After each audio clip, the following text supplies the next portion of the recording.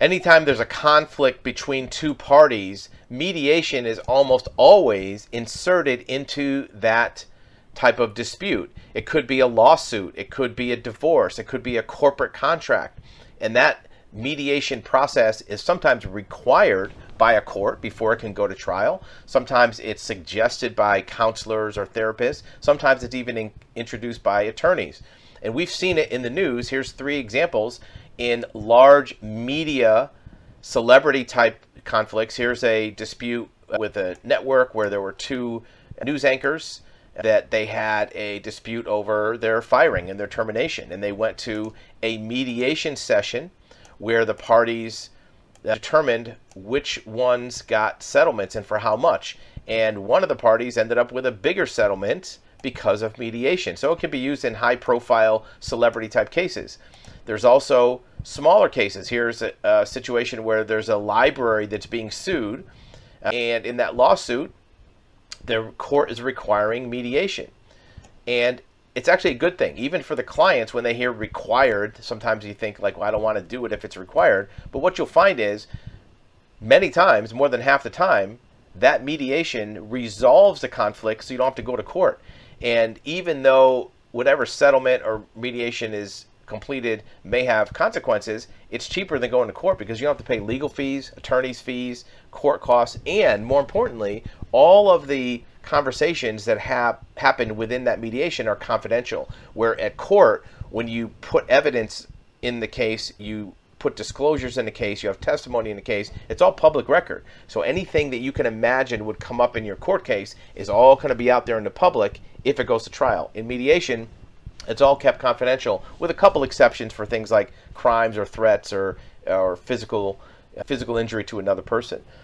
So the mediation has those advantages. And more importantly, in personal law cases, like a divorce, if you have a conflict between 2 people, when you introduce a mediator, now you have a neutral third party, a non-biased third party that's trying to come up with a solution.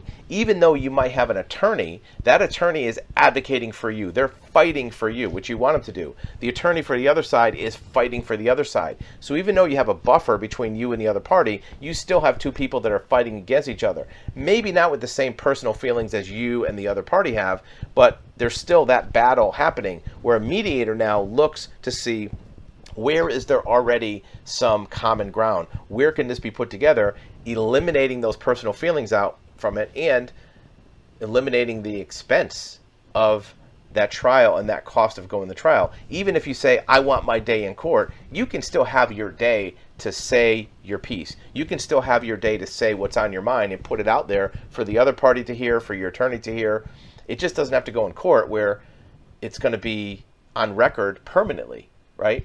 In mediation, you still can vent, you can still say what was on your mind, and have that be used to formulate and structure the right agreement and fair agreement for you. But you can do it without the downsides of having to pay your attorney $300, $400, $500 an hour, having to go to court, having multiple, events of disclosures, maybe financial disclosures, maybe personal records disclosures, where the mediation can do that. Certainly, if the mediation doesn't work, you can still go to court. It doesn't eliminate your right to do that. Plus, you are in control of the mediation. You have the final say, and whatever the mediation presentation is, it's your choice voluntarily to do that. You can walk away from that mediation and say, no, I don't want to do this, and you're good.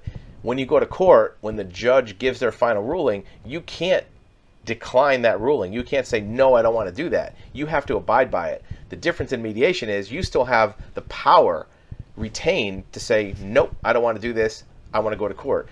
So mediation is your last chance to be controlling your destiny, to make sure that whether you are an individual in a divorce, whether you're a company that has some dispute, let's say with a library, or you're a major celebrity with a large scale, high profile case, mediation comes in all those and benefits all the parties, and even benefits the court, because the court gets to keep a case out of their clogged up court system that might be delayed. You might be able to do mediation within a few weeks. The court might take a year or more. So it's also a way to speed up the process and get yourself a resolution and move on with your life.